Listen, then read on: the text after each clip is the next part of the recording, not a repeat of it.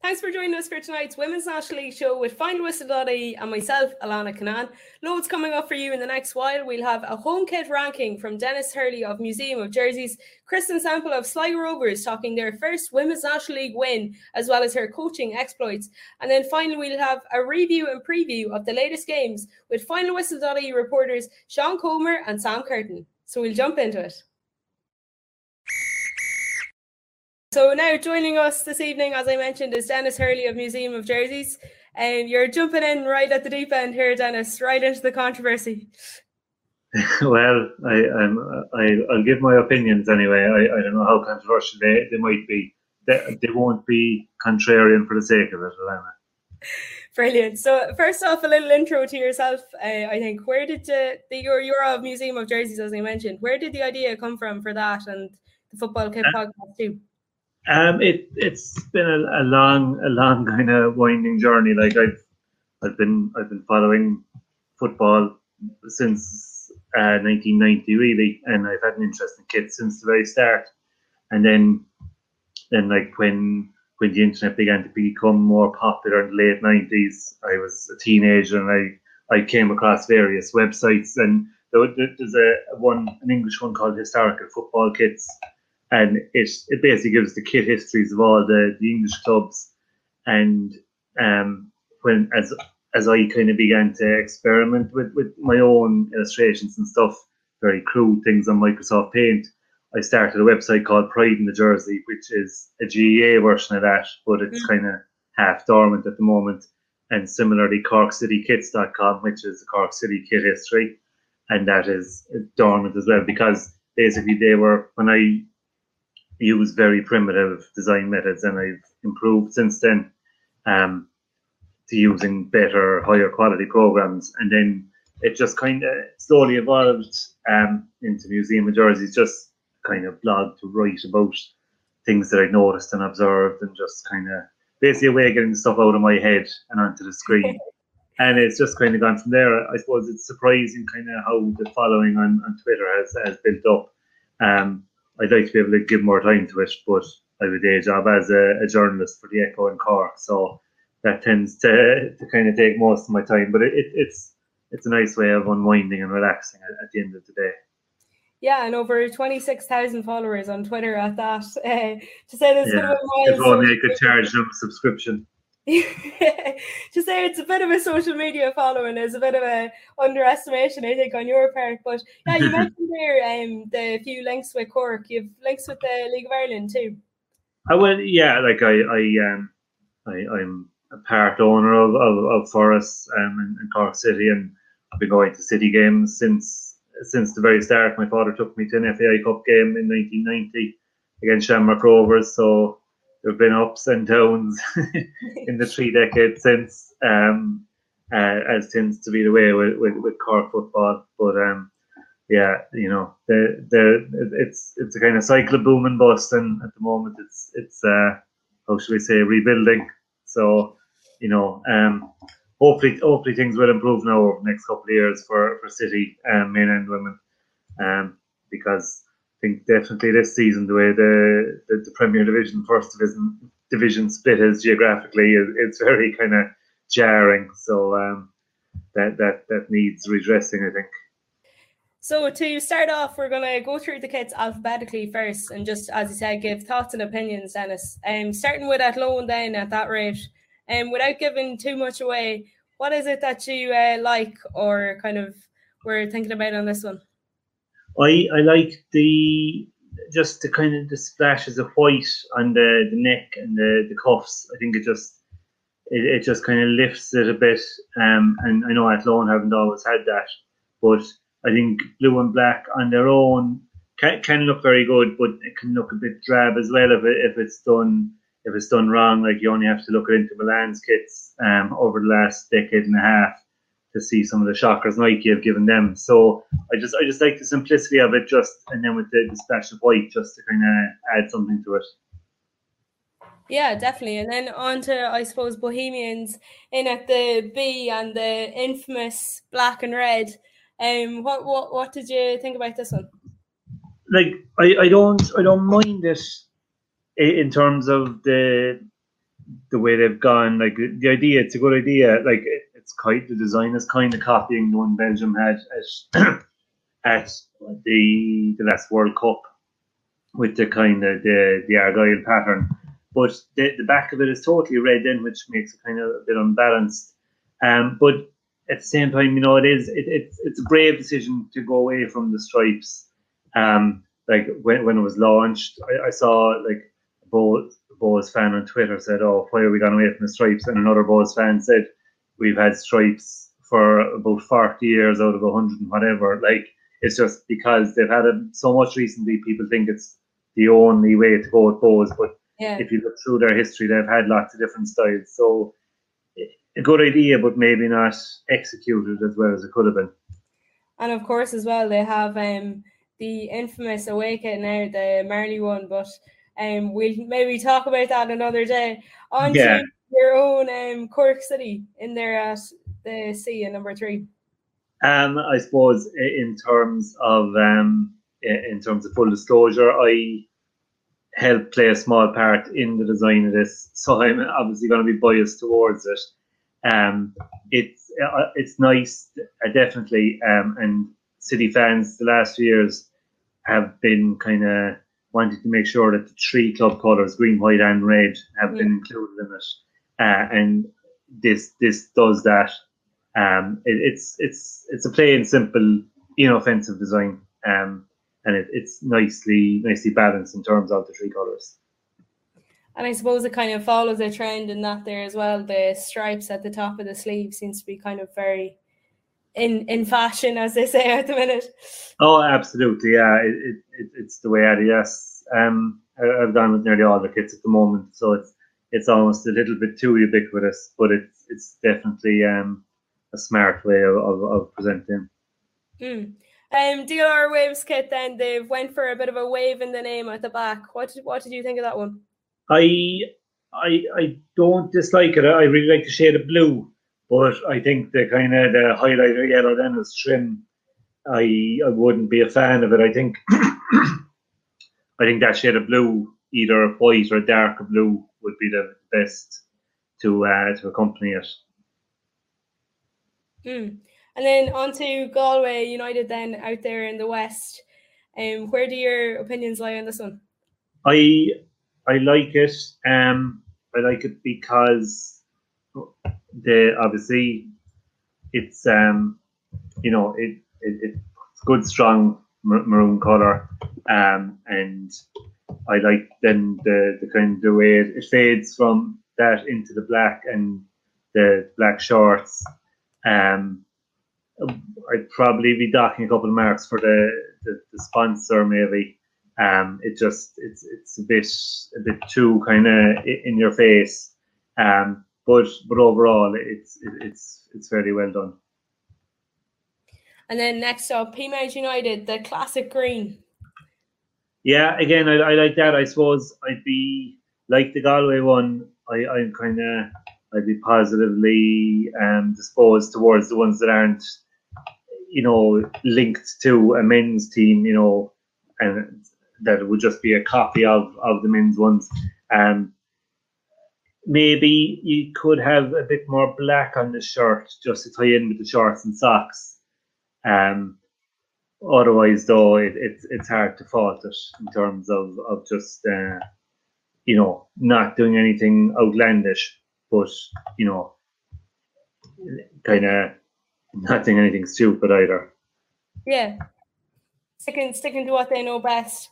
Then Shelbourne reigning champions in the Women's National League, but yet to be seen where they stand in your rankings. I wouldn't be a massive fan of the Shells one. It's I don't know what it is. And Shells have had some very good Umbro kits over the last couple of years. But it's just there's a bit too much going on with this one. I think it's like there was a few different ideas thrown around at the design meeting, and rather than agreeing on one, they decided to go with all of them. As a culmination of all outputs of ideas. Then we have new to league fresh in people's minds in the Women's National League, but the same as the men's kit, as you mentioned, Sligo. Sligo, yeah, like, you know, I suppose in the one sense, you might be looking at Sligo and Shells and going, you know, there's not a lot different here, but I suppose it just goes to show how two kits that look kind of similar, you know, in terms of broad strokes, can kind of be quite different. I like the simplicity of the pinstripes, and then just the subtle use of the white with the neck and the side panels. It they add to it without overpowering it. And getting towards the end of the alphabetical list, then Treaty United's kit. I like the treaty ones by and large. Like looking at it there, you kind of get the sense of an Atletico Madrid kit, because they've kind of done different things with their stripes over the years. But kind of like the P-mount one, you have a bit of a disconnect going on between the shirt and the shorts. A little bit more blue on the jersey would just kind of give it a more integrated look. And finally, then we've Wexford Youths with the notorious black jersey. What's your thoughts on its peaks or downfalls? Black is always a good starting point, and like they've the splash of pink then as well to just give it a pop of colour, as they say. A little bit too much going on up the shoulders. That's kind of the manufacturer, the German company Yako. They have this little motif on nearly all their jerseys with those dots, and that and the stripe. It just kind of is a bit too much going on in that area when the rest of the shirt is fairly plain.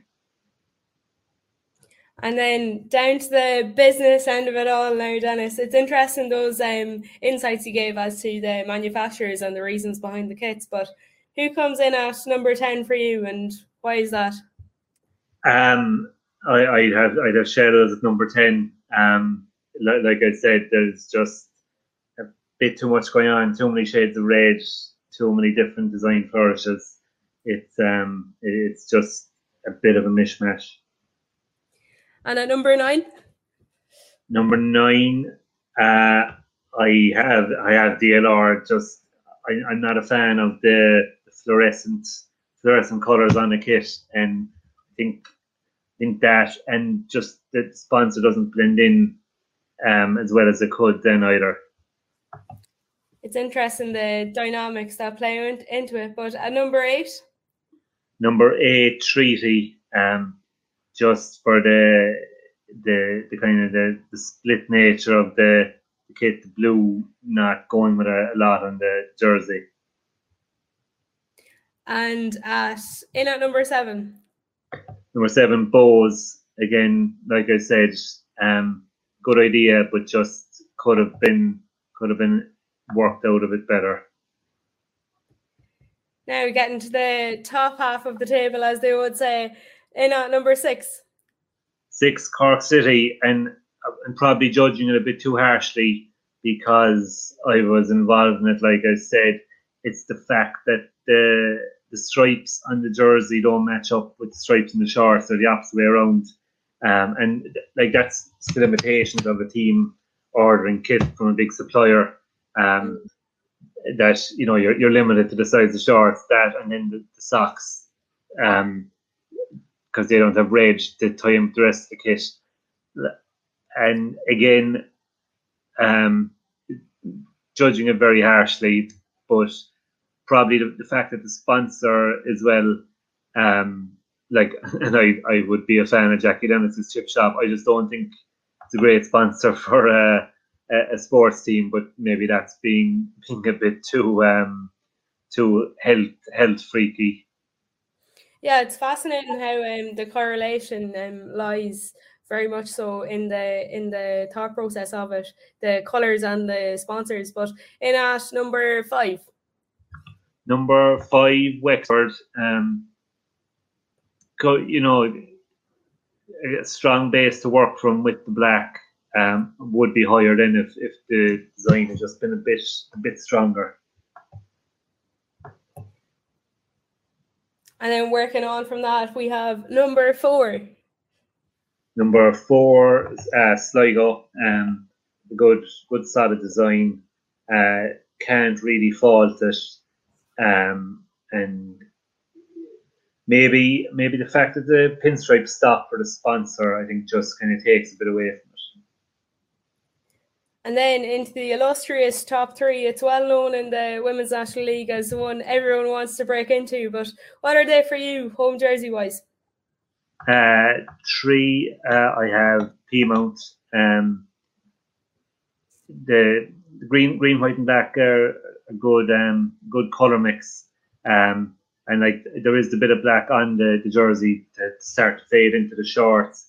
Just could be a bit better integrated, like in terms of having green and white trim on the shorts and socks and a bit more black on the jersey. But it's fairly well done overall. And then at number 2? 2, Galway. And I might even have had them top, but like I said, the sponsor takes away from it. Just the red and white of the Plaza Group just jars with the maroon and black, because otherwise it's a very nice design and good colours. And finally, the only one remaining, but your top home kit in the Women's National League for 2022? At Lone Town. Just good colours, well executed. Hasn't tried to be too ambitious, but I think it's all the better for that. Brilliant. Well, that's the 10 teams gone through on their jerseys for the 2022 Women's National League season. As I mentioned, reigning champions Shelburne United coming in there at the bottom, with Athlone Town at the top, followed by Galway, Peamount, Sligo, Wexford, Cork City, Bows, Treaty, DLR, and then Shells, as I mentioned. We'll have to see where everyone else ends up footballing wise, but for now, be sure and give us your thoughts and opinions in on that, and what your own rankings will be if you're watching along. But for now, though, thanks a million for coming on, Dennis, and hopefully we'll speak again soon. Thanks a lot, Alana.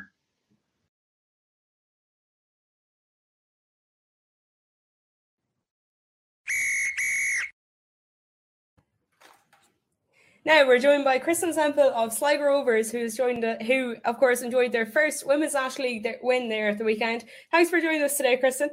Thanks for having me. Always a pleasure. Now, as we were mentioning there, slightly off air at the minute, it's very careful. It's Kristen, not Kirsten. We'll set the record straight now. Yeah, that's the one, Kristen. K-R-I, not K-I-R. Seems to be a few people getting mixed up on these early stages. But anyways, then into the action. First Women's National League win for Sligo at the weekend, as I mentioned. How much did that mean to you guys, and can you describe the feeling? It was epic. I mean, obviously there's a couple of the girls that have played in the National League before, so probably had some success previously. Hansa, of course, won the cup a couple of years back. So it's exciting for us to get that winning feeling back. It's also a testament to the work that we've been doing on the pitch, to everything that we've been doing in preseason. I mean, not everybody gets to see what's happened from preseason, behind doors and all that. But when I came in and at the end of January and just seeing how much the team has changed in that time to have our victory, like, it's just such an endorsement for all the work that the coaches are doing, that all of our staff is doing, the support that the club gives us. So it's really amazing feeling for the players, for the club, for everybody involved here. And everyone coming into this season, saw Sligo as the new team, and we're kind of thinking, geez, you don't know where they're going to end up. Were you looking to prove a few naysayers wrong? Definitely. I mean, look, I don't think anybody goes onto the pitch and says, well, I guess we'll take a beating today. Yeah. So we certainly didn't want to finish 10th. Even when they asked me if I'd play, I didn't think that we'd finish 10th. I knew the quality of the coaching staff that we had, the quality of the players that we were signing. I was like, I don't think we're going to be finishing dead last. I don't know where we'll finish, but we're just taking it game by game and we can, even if it's an individual battle. A lot of us probably would have been happy enough to just have our first goal, then to get a second goal as well, and to get the win. It was look at all these things that are happening. Next up is the clean sheet, hopefully. And like obviously, as you say, it was building as well, because you could even see in the bit of the DLR performance, you know, okay, the result didn't go your way on the day, but it was even an improvement on the week before. Is that kind of the mantra at the minute? Just keep improving week on week. And as you said, even from January, there's been such a gulf of a difference, do you think? Yeah, absolutely. And the players are really buying in as well. Like there's just so much work that everyone's wanting to do on their own, and then in with the team as well. Like it's mad to think we'd have girls traveling 2 hours to get to training, and they do it without any hassle because we all believe in what this project can look like and what our season should look like. And playing against your old club too at the weekend must have been a bit of a weird experience. Yeah, it's a bit of a mad one because like obviously I'd have wanted to like say hello to everyone after the end of the game, and my dad even messaged me after and he was like, "Were you only friends with two of the girls? You only spoke with two of them." I'm like, God, think of how I felt the week before. Like, no, they don't want to talk to me. Like, so yeah, it's nice to get the win there, especially because Cork is such a well-organized squad in how they play, and they enjoy so much of the ball and so much possession. But it's great for us to catch them on the break, really. And you'd know them so well as well. I believe you were a player and a coach there. Is it like kind of interesting seeing it from the opposite side of things? Yeah, I mean, I was the reserve goalkeeper there. Abby's an excellent goalkeeper, so it's like going into the match, I would have said it wouldn't have been a whole lot different from what I'd have been looking at last year, because I'd be looking at what their strength, like what Cork's strengths and weaknesses were and how we might get exploited.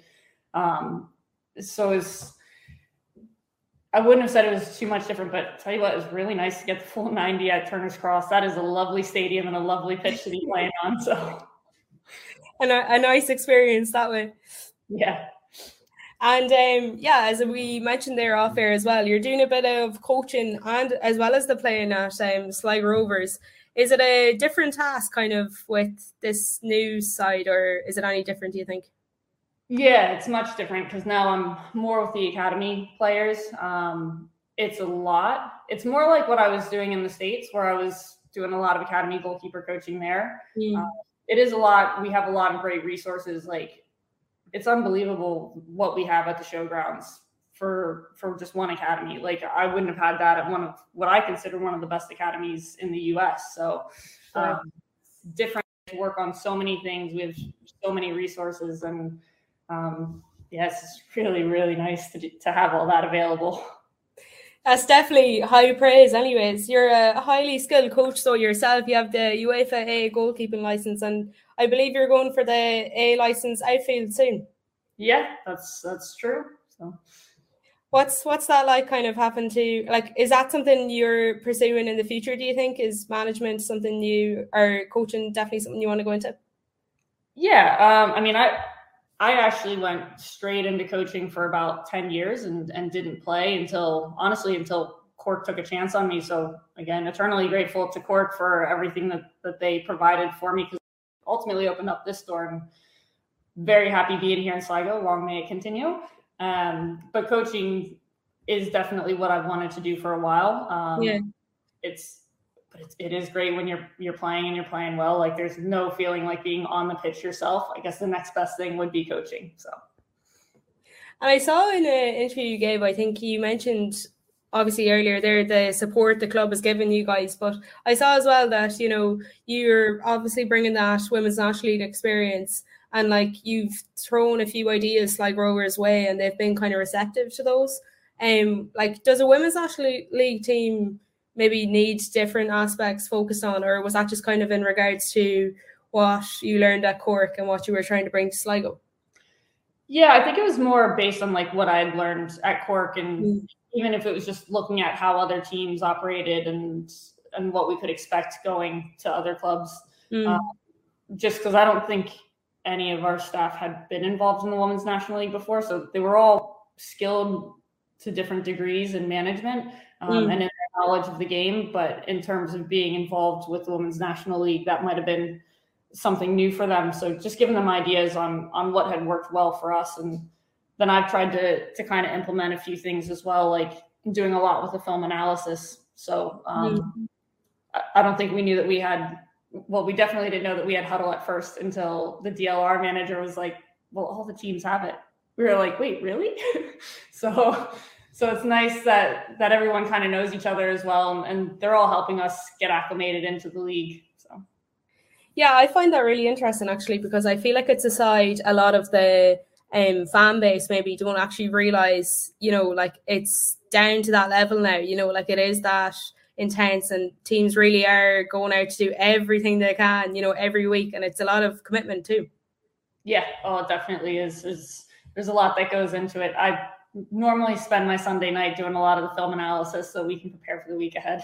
Yeah, it's mad, like, because as I say, I don't think that's a slide a lot of people would actually understand that is actually going into this, but it's a massive commitment and a credit to everyone involved in the Women's National League, and I think it's definitely attributing to its rise in quality and exposure. But yeah, as I mentioned, you bring a lot of experience to the side. You played with Durham and Cork and Rainey. Why did you feel like then, after all of that, Sligo was the right move for you? Because Sligo did kind of meet what I was looking for in the coaching side.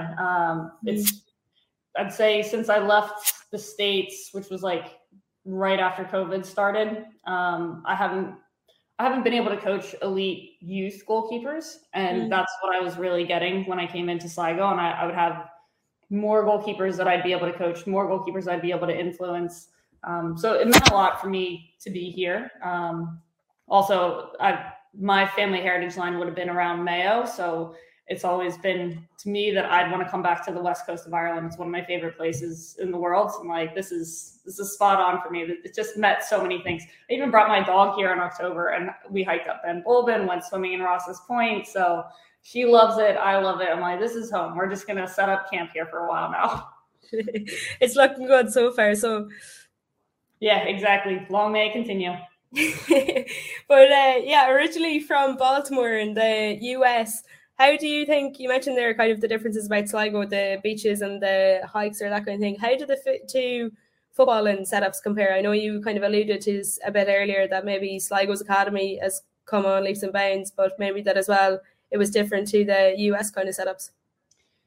Yeah, definitely different. I'd say, I think we have more resources here. I think Sligo as a club does an excellent job of trying to provide as many resources to all the players as possible. Just the different tools that we have available at our training grounds are outstanding, where we wouldn't really have all that at my club in the States, which I love that my club in the States, but we also had more facilities as well. So for example, the showgrounds have the one 3G or 4G pitch. At my club in Baltimore, we have five turf pitches and 2 Bermuda grass pitches, and then 2 really crappy grass pitches. So we'd be on the pitch 3 or 4 times a week. And then we probably travel about the same amount, but we're playing against a lot of really quality players, which is the same here. But I guess because we have such a high population in America, you're probably going to be playing against crazy kids. So yeah, it's interesting how the two kind of compare, and the diversity, but also the bit of similarities, I guess. You mentioned there the pitch at the showgrounds. You're back again there this weekend. Last time out, there was a big crowd. Now, just off the record, I think it was 70 supporters or something off the record, but good to know, I guess, that the locality is getting behind the team. Yeah, and even just following it on Twitter after, you have a lot of fans on the men's side who are supporting the women's side as well. And I think there is a big buzz in the community for the women's team. Even just people that I've met around town who aren't football people, they're like, oh yeah, we're all about Sligo Rovers women. I'm like, great, come to the game. So I think we're going to get some pretty steady crowds going forward, especially if we get some good results at home as well. Yeah, and then that's on to the next question then. You're trying to accumulate a few results and carry that bit of form from the Cork City game along now. You've Bohs this weekend. How do you think that one will go? It's a bit of a test, I suppose, because maybe they're considered a mid-table side. So it's a bit of a test in the waters to see where you guys are going to lie. Yeah, Bohs are a really well-organized team. They're good physical team as well. So it is going to be a really good test. They have a couple, like, I guess I'd call them like tricks up their sleeve and how they play compared to other teams. So it is going to be a good test, but it's also a manageable test. So I don't know how it's going to go, but I know that we're all going to put on the same Rovers kit and hope that we represent the club as well as possible, and maybe get some more goals for our quest for the season and hopefully get the first clean sheet. But we'll see what happens on the day. So hopefully it goes our way. It's all about completing those measurable goals, I guess, week on week, and then see where it goes come the end of the season. Well, that's brilliant, Kristen. I'm looking forward to it anyways, as I'm sure a lot of other Women's National League fans are. Thanks again for coming on. Yeah, of course. Thanks for having me.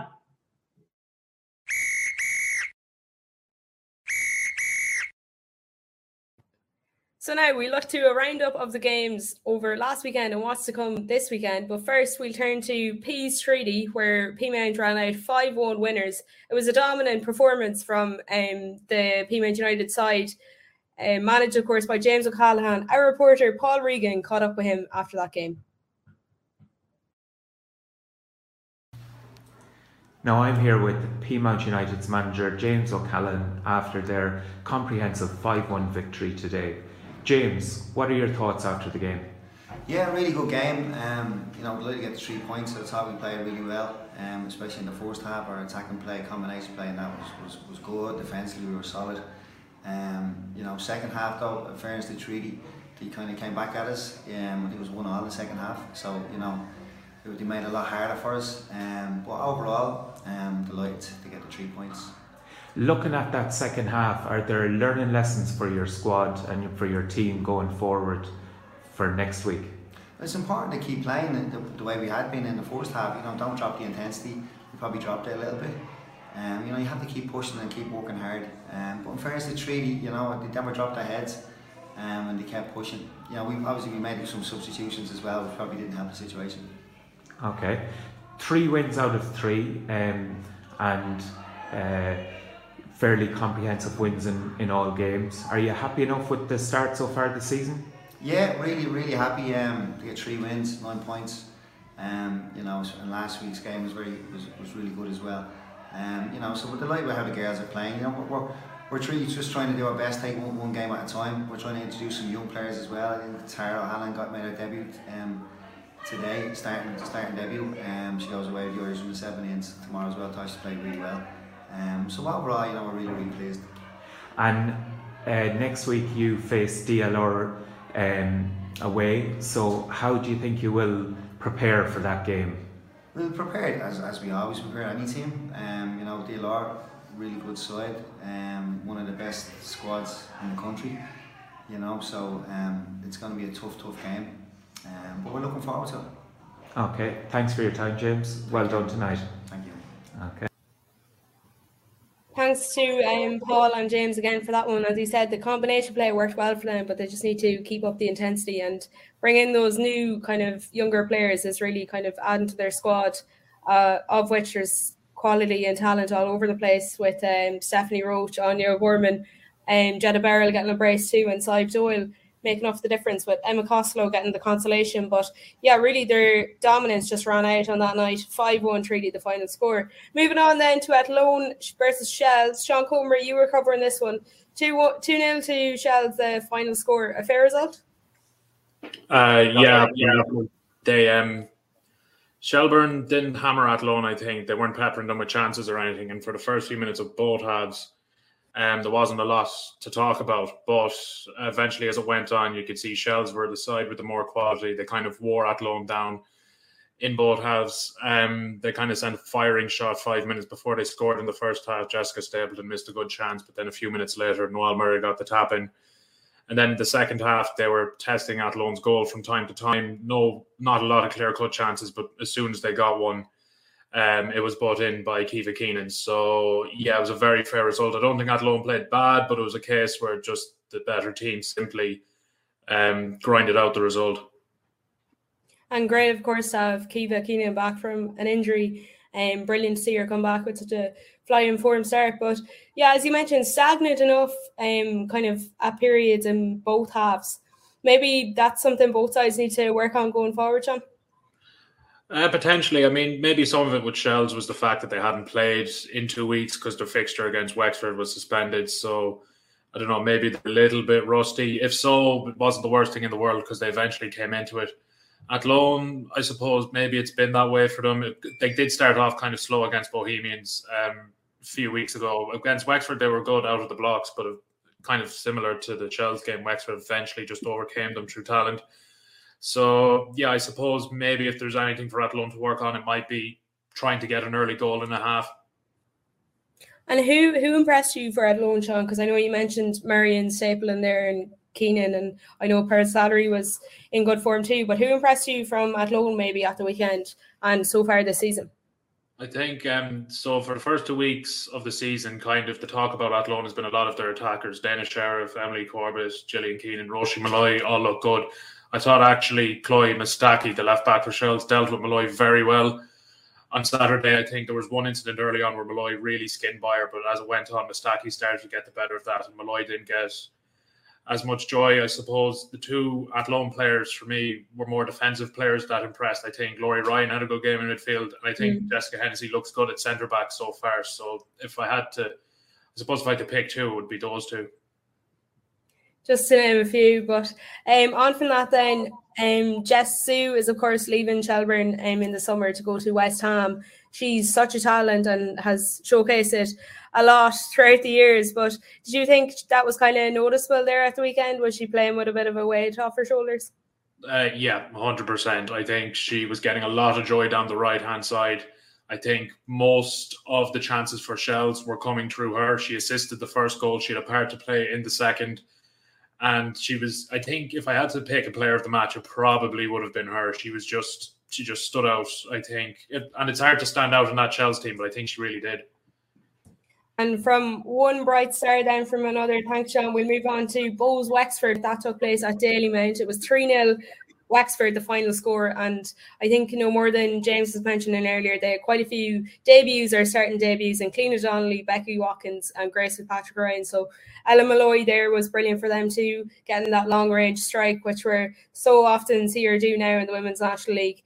And outstanding, and she's just so young too, so there's a lot more to come there. Obviously, Ciara Rossiter will be my player of the match in that one, getting the goal directly off a corner, the second time someone's done that in as many weeks in the Women's National League. And then she went on to assist Kylie Murphy for their third and Wexford's final of the day. But moving on then, we bring in Sam.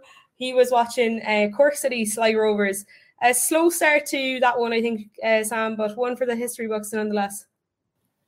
Definitely, yeah, Alana, definitely a history-making this evening for Sligo Rovers. They picked up their first ever 3 points in Women's National League history, in just their second game as well ever. And they went down to Turner's Cross and beat Cork City 2-1 away from home. A great result for Steve Feeney's side and a very impressive performance. Cork really dominated possession for the most part, to be honest with you, and it probably just their lack of a real out-and-out goal scorer. City probably lacking a number 9 really at the moment, and that was evident in this game because honestly they probably should have had the ball in the net on 4 minutes. There was a bit of a goal mouth scramble at the shed end and somehow the ball stayed out, and they kind of dominated the rest of the half. Although having said that, honourable mention has to go to Kirsten Sample.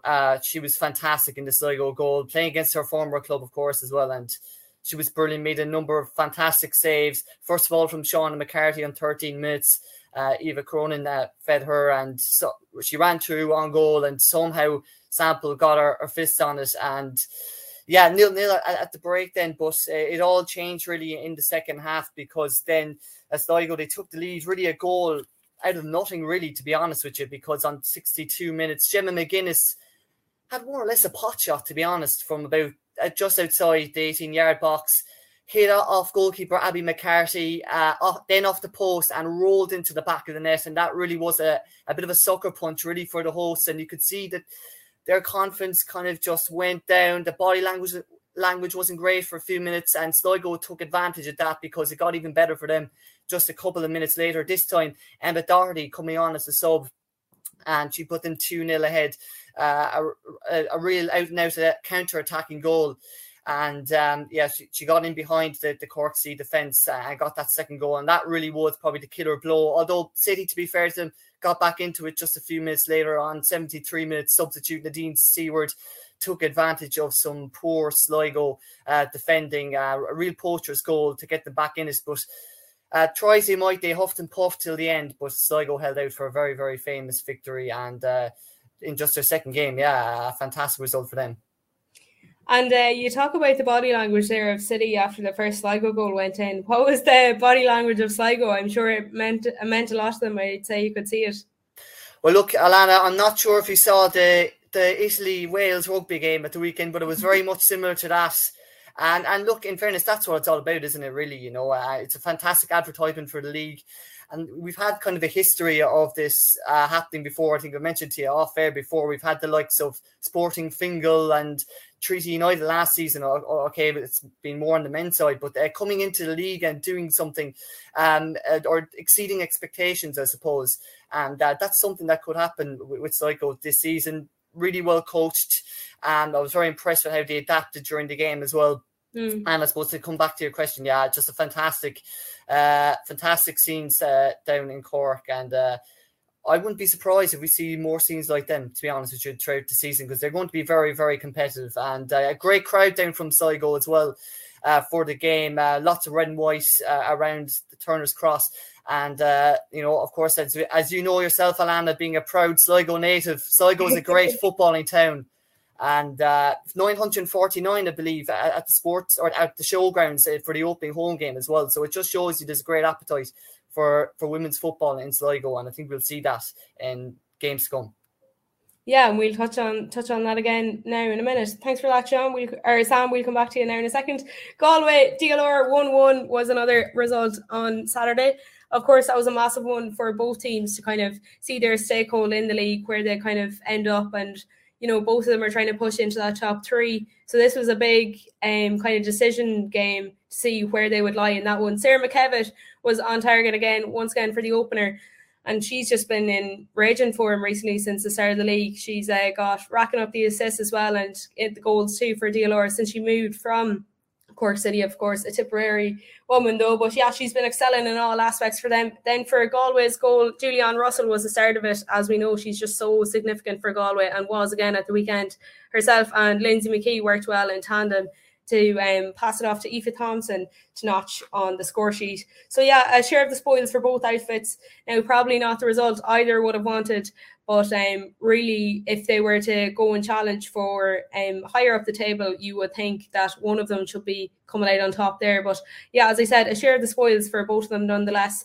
And now before we look into the games to come in Series 4, we'll just have a quick look at the table now if we can, just to see the standings. So obviously, Peamount there at the top, followed closely by DLR Waves.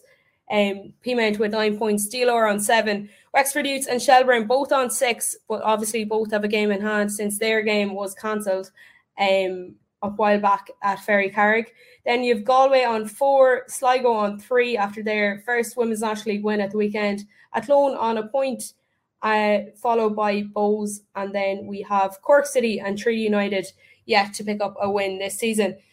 To touch on that then, to preview this weekend's games, we have Wexford Treaty is one of the ones coming up. We have Wexford playing at home for the first time this year. That's in Ferry Carrick, as their fixture against Shells, as I mentioned, was postponed there a few weeks ago.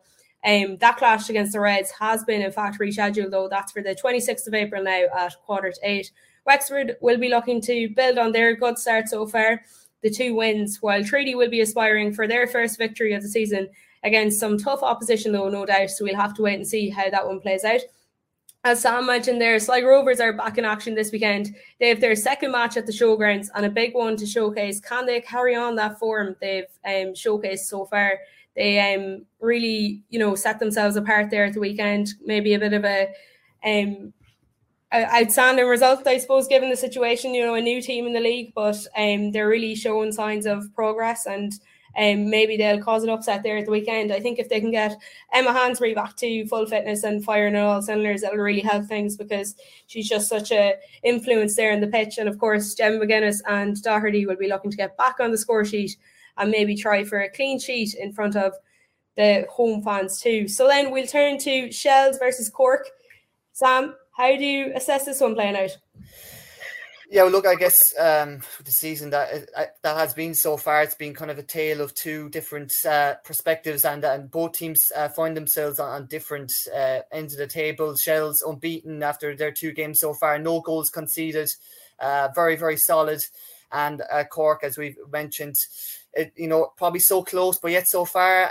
They lost as well their first game at home against Galway 3-0. Again, they were unlucky in times, but they improved greatly, definitely against Sligo.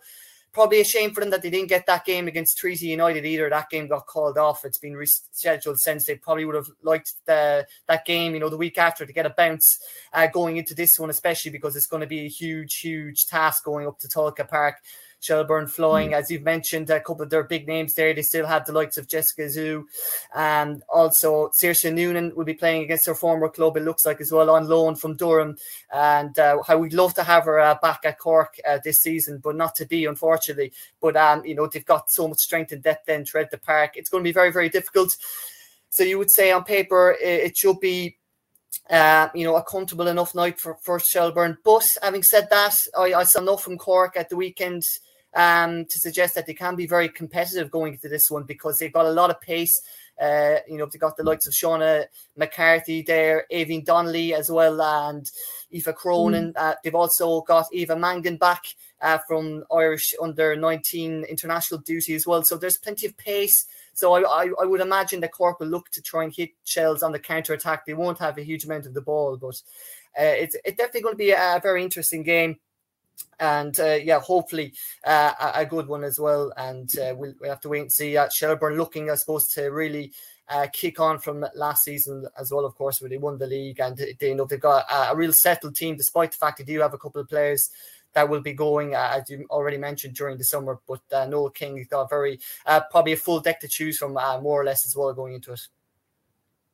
Yeah, thanks, Sam. They'll certainly be looking to build on their form, as you said, and even try and make strides towards last year's success. But moving on then, we've Peamount, DLR, Eva Mangan, as you mentioned, of course, Sam as well, was on last week with us discussing those under-19 escapades. So if you're watching at home, be sure and check that one out. But Peamount, DLR, a big one. This one, last time out, DLR helped Peamount to a draw, and it had a big impact on the overall standings of the season. It was the second last game of the season there, if you remember. And if DLR are to be higher up the table this year and they want a challenge, it's a big one to kind of test those waters this weekend. So, and as well, like Peas will be looking to assert their dominance in the league and maintain that combination play and intensity that James had mentioned earlier. So it will be a real statement for either side to come out on top on this one, but we'll just have to wait and see how that one goes. Now, finally, Athlone versus Galway. We have Sean Comer joining us once again. Athlone playing Galway this weekend, Sean. How do you think that one will play out? I expect it to be tied based on how each team's season has gone so far. Galway, of course, started with a pretty good win over Cork, 3-0 to start the season, followed up with a poor result at home to Peamount, and then ultimately a draw at home to DLR Ways, in which it was described as neither team was really able to come out on top, and the draw was a fair result. Neither team being able to really assert dominance in a game, I suppose, kind of sounds similar to a few Athlone games. And I think at the end of the season, these two teams could be around the same position in the league. I expect it to be very tight, but I think I might give Athlone the edge because they're at home, and I feel that first win's coming. I think they've been playing well. And they had a tough 3 games, I think, to start the season. I think this is a game to win. This is kind of a get-right game. So, yeah, I think Athlone might just edge this one. Yeah, they've been really trying to establish a bit of a fortress there as well at home. Now, obviously, as you said, it'll be a tough game for both sides. And Galway haven't suffered that Savannah McCarthy injury. Hopefully she'll be back. It wasn't too serious, but we're just not sure on that one yet. But thanks for joining us, Sean. No worries. Thanks for having me.